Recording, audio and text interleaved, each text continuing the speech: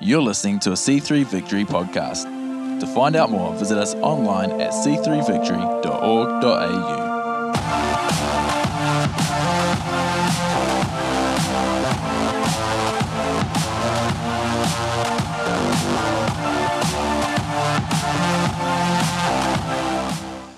This is good. How is everyone? Good? Has everyone had their coffee this morning? Double coffees. Who's had a double coffee? All my double coffee people. Yeah, I've had a double coffee. Whew, come on. It's the way to do a Sunday. It's the way to do a Sunday. I'll hear all the yelling out people. I've had your double coffees. You guys look good this morning.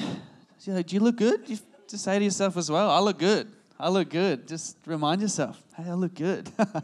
Hey, it's so good to be here. I love being here out at Northwest. It's so good just kind of being with you guys. This is a fun church. I mean, I love just the worship and the praise. I just feel like we all hear each other and we all get wrapped up in worshiping and praising God. And it's a little bit harder in the theater, so it's nice being here because you can hear everyone singing together. It's absolutely fantastic. And for those who haven't met me, my name's Simo and my wife Jess down the front. We've got 3 beautiful children. Well, we know that 2 are beautiful. We don't know about the third one because it's on the way. We can't see it yet. It's on the way.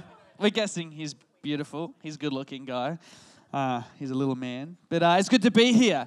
And we are kicking off a brand new series this month. Who loves a new series?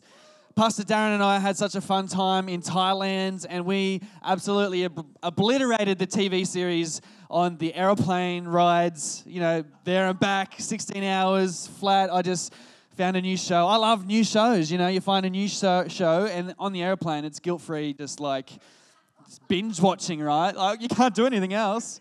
Yeah, I mean, we could read our Bibles, but Pastor Darren, yes, you read your Bible, didn't you? I don't know. I was watching the TV. I don't know.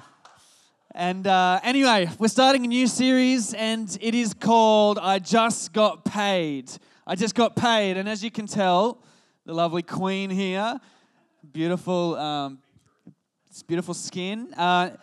It's a money series. We're talking about money this month. For the next 3 weeks, we're going to be talking about money in church. And I just heard people go, oh no. We're talking about money. We're going there because money is such an integral part of our life, right? I mean, we work 7 hours plus every single day during the week. Hopefully not on the weekends, but if you do, that's a lot of work. But we work for money to provide for our families. To put food on the table, shelter, home. Our lives are very entangled with money. And we need to learn what the scriptures tell us about money and how we are to relate to money and how we are allowed to let money relate to us, I suppose. But we need to learn as followers of Jesus how to deal with money well, how to deal with money good. So the next 3 weeks is all about dealing with money. It's not specific to tithes and offerings. It's just money in general. What did the scriptures say about money, and what did Jesus say about money? And obviously, money is a very complex issue. We're all kind of in a different area on our journey with Christ, and in whatever area you might find yourself in or time with money you might find yourself in. We're all on a different journey. And it's a complex journey, and money is complex, and we're obviously not going to be able to cover every single nuance about money in the scriptures over the next 3 weeks. So if you've got any questions, please feel free to ask Pastor Darren or Beck at the end of the service. Hope that's all right. But Scripture has many tensions. Scripture balances a lot of things, and sometimes we think they're contradictory, but they're not. They're tensions that balance truth. And so with money, there's a lot of tensions we're going to find throughout Scripture. It says to be content with little, to be content with much. But also we see that Scripture tells us that God wants to bless us so that we would be a blessing to others as well. But today, the portion that I'm going to cover today, I'd called my the message this morning, if you want to write it down or type it in your phone or whatever, the title of my message this morning is, It's Not Me, It's You. It's not me, it's you. I don't know if anyone's ever said that to in your dating life or whatever it is. It's not me, it's you. I'm sorry, sorry, the wrong way around. It's not you, it's me. Sorry, I say the other way around in arguments sometimes with my wife. It's not me, it's you. No, the title of my message is, it's not you, it's me. It's not you, it's me. And the scripture that we're sitting in for this series is in Matthew, where am I? Matthew 6, verse 19. And you would have heard this scripture a lot. I just want to read it out. So if you want to turn there, Matthew 6, verse 19. This is Jesus at the Sermon on the Mount, and he's teaching to his newly called disciples and the crowds. And he says, "Do not store up for yourselves treasures on earth where moth and vermin destroy and where thieves break in and steal, but store up for yourselves treasures in heaven where moths and vermin do not destroy and where thieves do not break in and steal. For where your treasure is, there your heart will be also." It says, "The eye is the lamp of the body. If your eyes are healthy, your whole body will be full of light. But if your eyes are unhealthy, your whole body will be full of darkness. If then the light within you is darkness, how great is that darkness? No one can serve two masters. Either you will hate the one and love the other, or you will be devoted to the one and despise the other. You cannot serve both God and money." Some translations, particularly the New King James, says you cannot serve both God and mammon. And you probably think, what is mammon? Mammon was a word that Jesus used in the New Testament which described wealth, finances, and property. Kind of like a collaborative word for all those kind of things. Contrary belief is that a lot of people thought that it was the god of money, that mammon was some kind of god of money. That's not how it's translated. It just means possessions, property, and wealth. And so, just in case, I just wanted to clear that one up. So this is our base scripture for this series over the next couple of weeks. And we're going to debunk a couple of myths. We're going to clarify some things. And our heart is that we would find ourselves freed up from the entanglement of money, and we'd find ourselves in a free and spacious place, a place that God has designed so that we are not entangled with money and the idea of money, but we are free to operate with money in this life the way that God and Scripture had designed us to. Amen? Who believes that God is good and that He's okay with money and He has a plan with how we operate with money. Now, before I delve into, I just want to set the scene for this base scripture, because I think we could gloss over this moment where Jesus is teaching his disciples and the crowds on the mountain. And we think, Jesus, when we think of this moment, it's one of the most famous moments in Scripture where Jesus, it's the Sermon on the Mount, right? And he's talking about a whole lot of life things. And he's kind of just declaring and teaching how the kingdom of God operates. And we can gloss over this moment and think, oh, Jesus is teaching some nice parables. He's a great moral teacher that's teaching us how to love one another. But in fact, this was quite an explosive kind of message that he was bringing. This was not just a comfortable, nice kind of thing. He wasn't just your ordinary, everyday prophet that was bringing nice moral teaching. No, this moment was quite pivotal in the moment of Jesus on the earth bringing the kingdom of God. And to set the scene, Jesus, if we flick back, and you don't have to flick back, I'm just going to go back there, closer at the start of Matthew. It says that from that time on, Jesus began to preach, "Repent, for the kingdom of heaven has come near." He's walking around the villages, the towns around the Sea of Galilee, and he's declaring, repent, or change the way you think, or get ready because there's some ideas that I have that you're going to have to reckon with, and you're going to have to decide how you're going to respond to the things I have to say, because the kingdom of God is here. And if we rewind all the way back to the beginning, to creation, we begin to see what this kingdom of God is all about. So if we flick back, and I'll just flick back for you, you don't have to come all the way back with me, to Genesis on the first 2 pages, we see the original plan of this idea of the kingdom of God, because we could see that Jesus saying, repent for the kingdom of God is here. We're like, what is the kingdom of God? Right? What does this mean to a Jewish fisherman or fisherwoman who in the time was sitting there listening to this man Jesus, who they did not realize was the Messiah at the time? What did the kingdom of God mean to them as they're listening to him? We need to put ourselves, kind of switch on our imagination and kind of think, what did it mean to a Jewish person in this time?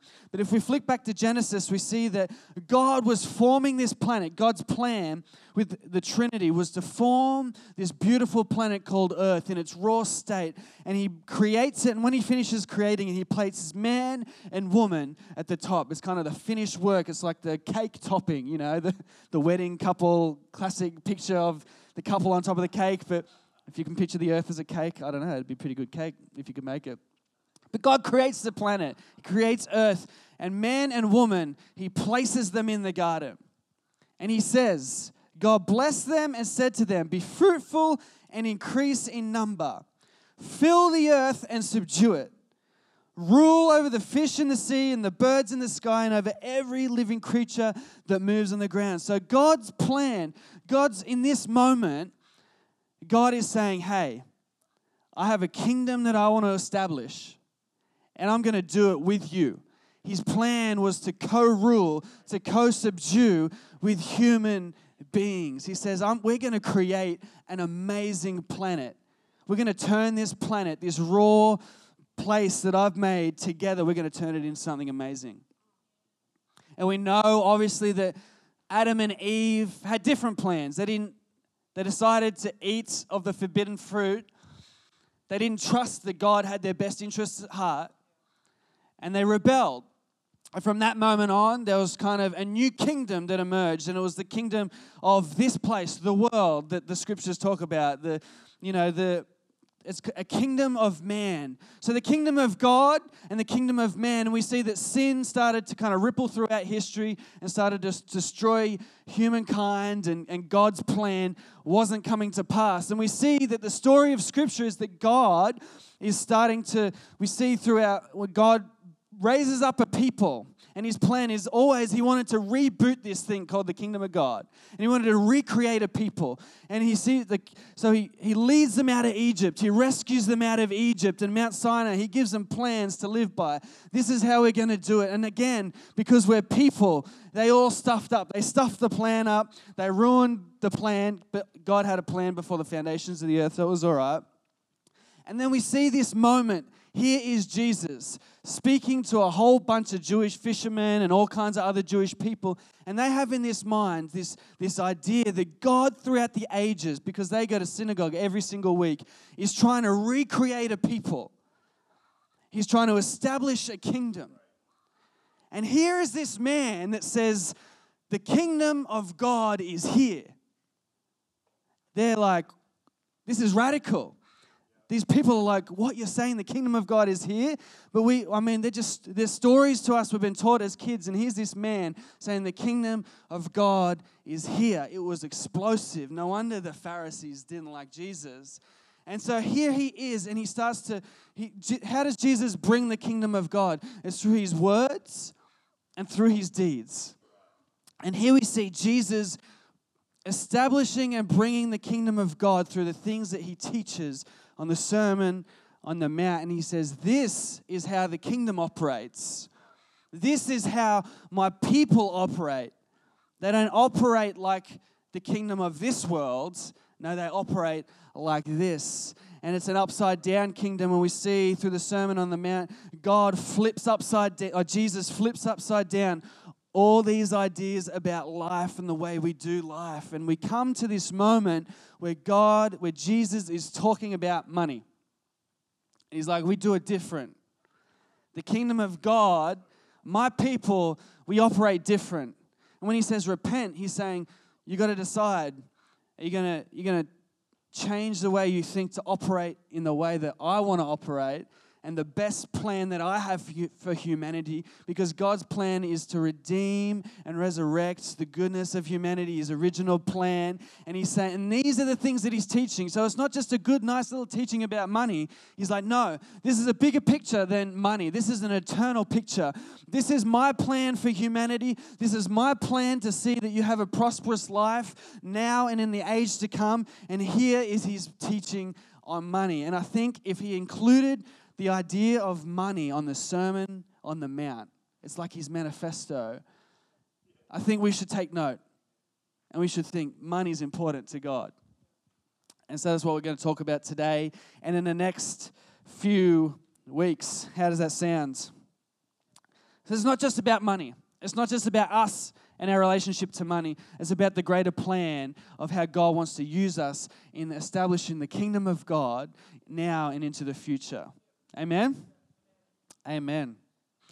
So, who likes cheeseburgers? I know it's a little bit of a different tangent. Who likes cheese? I love a good cheeseburger. Who knows the feeling, especially Monopoly, the Monopoly game at McDonald's is on? Oh, I tell you what, they're going to take all my money, I tell you. Who knows the feeling, you're coming home from work, you're hungry. You're hungry on the way home from work, and there's a McDonald's conveniently placed on your route home. I don't know how they do it. They figure it out. KFC hasn't figured it out as much. You've got to go out of your way a bit to get the KFC. McDonald's has nailed it. But you're driving home and you thought, all right, I'm starving. I'm hangry. You know, like I'm hungry, angry. Like I'm a little bit hungry, angry now. No, I'm not angry. I'm just hungry. And you're driving home and you're like, okay, I've got to make dinner. That's an hour away. I'm hungry right now. McDonald's is on the way. And you look down in the center console. Oh, there's some cash down there. And I love loose change. I love loose change because the loose change has broken free of the budget. It's untracked money. Like it's free money, right? It's like it broke free and it's like, yes, no one will know that I had a cheeseburger. It's okay. Like this is free money. Here we go. And I start justifying it in my mind. I'm like, I better have this cheeseburger because I'm gonna be snappy at my kids. I'm gonna say something to Jess because I'm hangry, and I'm doing it for my family. I'm getting this cheeseburger for my family. I love my family. This is love right now, and something compels me to get this cheeseburger. My desires overwhelm me. I go through, and the line is like 15 cars deep, and I'm like, no, she's gonna know I went through drive-through because I'll be home late. No, but I get that cheeseburger. Now, I could blame the cheeseburger. I could blame McDonald's and say they put nicotine in the buns or something, They put something in there. There's something sinister going on. The cheeseburgers made me do it. But the reality is, it's my fault. It's not the cheeseburgers. I could almost say to the cheeseburger, it's not you. It's not you, cheeseburger, it's me. Look, let's be honest, it's me. There's some stuff I got to work out. And when it comes to money, there's a bit of a myth throughout church life that money is evil. That money is inherently evil and that there's some kind of spiritual force around money that is like making us do stuff, that is controlling my desires and all kinds of things. And the thing I want to quickly talk about this morning is that money isn't evil. And there's a scripture that kind of clarifies this for us. And this is the scripture that gets taken out of context for a bit. I think it's up on the screen. Money isn't evil. Oh, here we go. 1 Timothy 6:6-10 says, "But godliness with contentment is great gain. For we brought nothing into this world and we can take nothing out of it. But if we have food and clothing, we will be content with that. And that those who want to get rich fall into temptation and a trap, into many foolish and harmful desires that plunge people into ruin and destruction." Bit of a warning there. For the love of money, here we go. This is the most misquoted scripture a lot of the time when it comes to money. For the love of money is the root of all kinds of evil. Not money itself, but the love of money is the root of all kinds of evil. To finish the bit, some people eager for money have wandered from the faith and pierced themselves with many griefs. Well, intense. It's the love of money that is the root of all kinds of evil. It's not money itself. And so there's three things this morning that I just want to bring out of this passage to describe why money isn't evil, how it isn't evil, and how God kind of views money in this sense. Just like when God created the heavens and the earth, and he put Adam and Eve in the garden, he said, hey, there's a whole bunch of raw potential here. There's timber, there's stone, there's like whatever you want. It's here in the garden. He's like, I'm giving you the power to harness the raw potential that I've placed here on the planet to turn into something for the glory of God. And so it's the same with money. And so I've got three points here this morning that just debunk this idea. Money isn't evil, it's temporary. And so this is Jesus' teaching in Matthew 5. It's not evil, it's just temporary. And this is where Jesus is teaching to us. He says, do not store up for yourselves treasure on earth where moth and vermin destroy. And you're probably thinking, moths? And we've got plastic money now. Ancient Near Eastern culture, the most valuable possessions were their clothes. So this is where Jesus is speaking directly to the culture. He's saying their most valued possessions, where they held their security and their hope, was in the riches of their clothing. And here Jesus is saying, he's not saying money is evil. He's just saying, hey, don't store up for yourselves treasures here on earth. Don't store up for yourselves possessions. Don't hope in this stuff because it's temporary. Moths and vermin destroy. And where thieves break in and steal, he says it could be here one day and it can go another. We could have... we see it. We watched The Big Short. Who's seen the movie The Big Short? About was it the GFC? That was the movie about the GFC and the housing market in the US. Overnight, just tanks and money just disappears. So finances, money, and possessions are temporal. It's not evil. It's just they're here one day and they're gone the next. And Jesus is saying, don't put your hope in them. Don't trust in them for your security. I was reading in a news article this morning that Australia is one of the most indebted nations on the planet, especially when it comes to we have the highest mortgages compared to the rest of the world because we put so much hope as a culture. We are so obsessed with the property market that we think, I'm going to put everything, I'm going to devote my life to getting a property portfolio so that I will have enough in the future. And we stake everything on that. But we know the economies can shift. Everything can change in a moment. Boom. Our security in this kind of finance, gone. So Jesus is saying it's not evil. It's just temporary. Don't put your hope. He's just saying it's foolish to put our hope purely in possessions and property and wealth and finances. He's not saying it's evil. It's just temporary. I love... I think I got a quote here. Is there a quote on my next slide? Yeah, it's from one of the commentators. It just says, what Jesus precludes here is the accumulation of massive amounts of treasure, not gold, like pirate gold, but finances, as a life goal. He's like, don't orient your life towards hoarding wealth. It's just foolish. He's just saying it's temporary. It's not evil. It's temporary. It's going to be gone one day. Cool. How are we? We good? All right. I love this in Proverbs 4:23. It just says, above all else, guard your heart, for everything you do flows from it. Cool. Paul in Philippians 4:12-13. I think this is the next scripture I had up. Maybe it's not. He says, I know what it is to be in need, and I know what it is to have plenty. He says, I have learned the secret of being content in any and every situation. I heard Joyce Meyer say there's a lot of pain in that phrase, I learned. I learned the secret of being content. Yeah, in any and every situation, whether we're well-fed or hungry, whether living in plenty or in want. He says, I can do all this through him who gives me strength. Jesus is saying, don't find strength from the trust you have in your finances. Find strength in God. Find strength in him. How good is that? All right, number 2. finances, earthly goods, they're not evil. Money isn't evil, but it's to be brokered. I didn't want to use the word steward because it's such a Christianese word. But when we think of money, we think of a finance broker or a stock broker, right? We are stewards. We are people who are brokering God's finances. So we know God is our provider.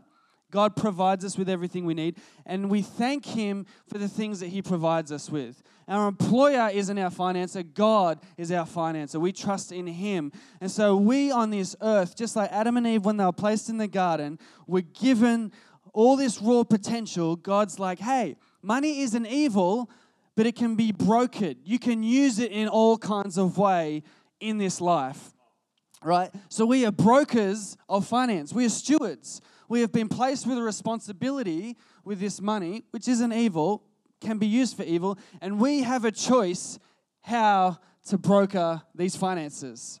We have a choice. We can use it for evil, or we can use it for good. We can use it for selfish gain, or we can use it to be generous and loving and pour out on other people. We have the responsibility to broker these finances. And I love what it says here. As it continues, Jesus says, but store up for yourselves treasure in heaven. So God's given us finances. He's saying, don't store it or hoard it here on earth, but store it and lay up treasures in heaven. Now, what does this mean? What does it mean to lay up treasures in heaven? He says, but store up for yourselves treasures in heaven where moths and vermin do not destroy and where thieves do not break in and steal. For where your treasure is, there your heart will be also.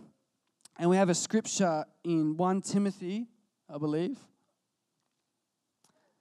So what does it mean to store up treasures in heaven? This gives us a clue. Command those who are rich in this present world not to be arrogant, nor to put their hope in wealth, which is so uncertain, but put their hope in God, who richly provides us with everything for our enjoyment. Command them to do good, to be rich in good deeds, and to be generous and willing to share. In this way, they will lay up treasures for themselves as a firm foundation for the coming age, so that they may take hold of the life that is truly life. So if we go back one step, one slide, it says, command them to do good. So how do we lay up for as treasures in heaven? We do good. We be rich in good deeds. And we're generous and willing to share. So we can do all these things with our finances and our possessions and things that we have on earth, with our temporary earthly things. God says, hey, you can use it, you can broker this stuff in this way to store up treasures in heaven. I think it's kind of insider trading. God's giving us a bit of a clue. He's like, my kingdom works differently. Here's a clue. If you want your finances, the stock, whatever you want to think about it as, He's like, don't store it on earth, it's temporary. Store it in heaven where it's going to be safe and you're going to be rewarded in an age to come. God's all about rewards. If you look all through Scripture, He says, do this, you'll be rewarded. Do this, you'll be rewarded. And so He's giving us a clue. You can use your finances for good and you'll be blessed. You can use it for evil, or you can use it for good. It's not the money that is evil, it's our actions towards our finances and our possessions that decide whether they're evil or not. Pursue a heavenly reward, not earthly gain. If money was evil, why would God say, do these things to store up treasures in heaven? Why would He say, use this evil stuff to do good things? No. He's saying, money's money. You can use it to do good and store up treasures in heaven. Cool. Point number 3, earthly goods or finances, money. It's not evil, it's just a terrible master. It's just an absolutely horrible, great servant. Absolutely great servant. Horrible master. So as we move past the eyes, the lamp of the body part, and down the bottom it says, no one can serve two masters. Either you will hate the one and love the other, or you will be devoted to one and despise the other. He's saying you can't serve both God and money. As followers of Jesus, we have one king. we have one Lord, we have one Savior. And here Jesus is saying, he's like, you can't follow two kings. You can't be a slave to two kings.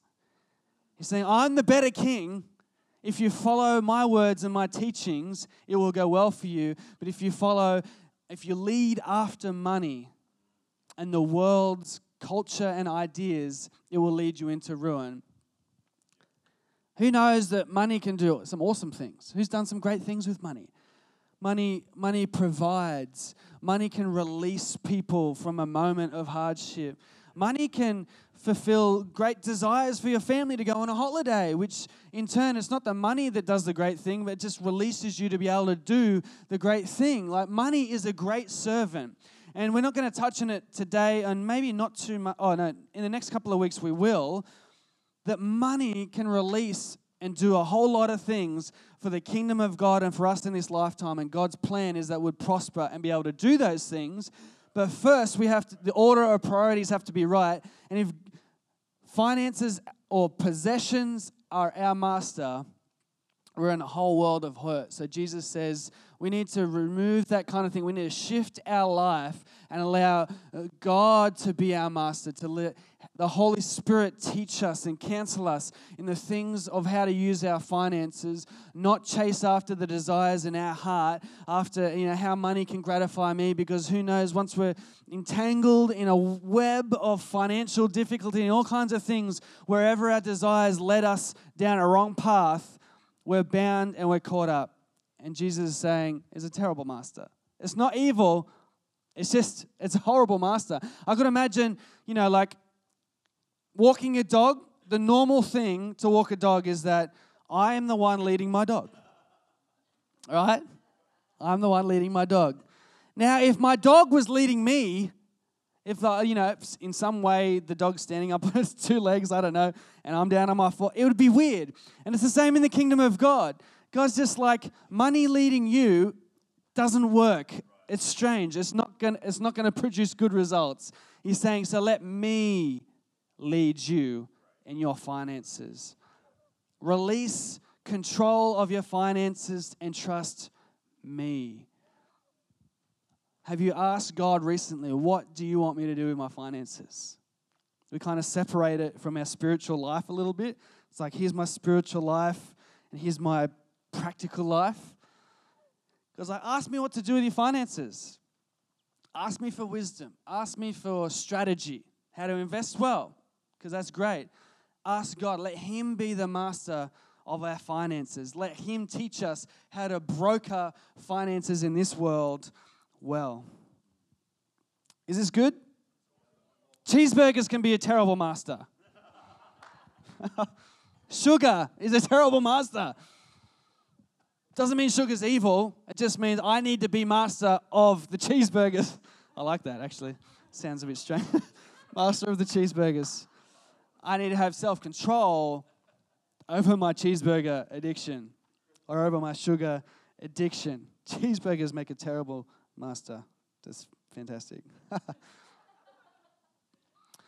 Because the result of finances being our master is fear, which is faith in reverse, a belief in all the wrong things that are going to happen. It's fear, it's anxiety, it's stress.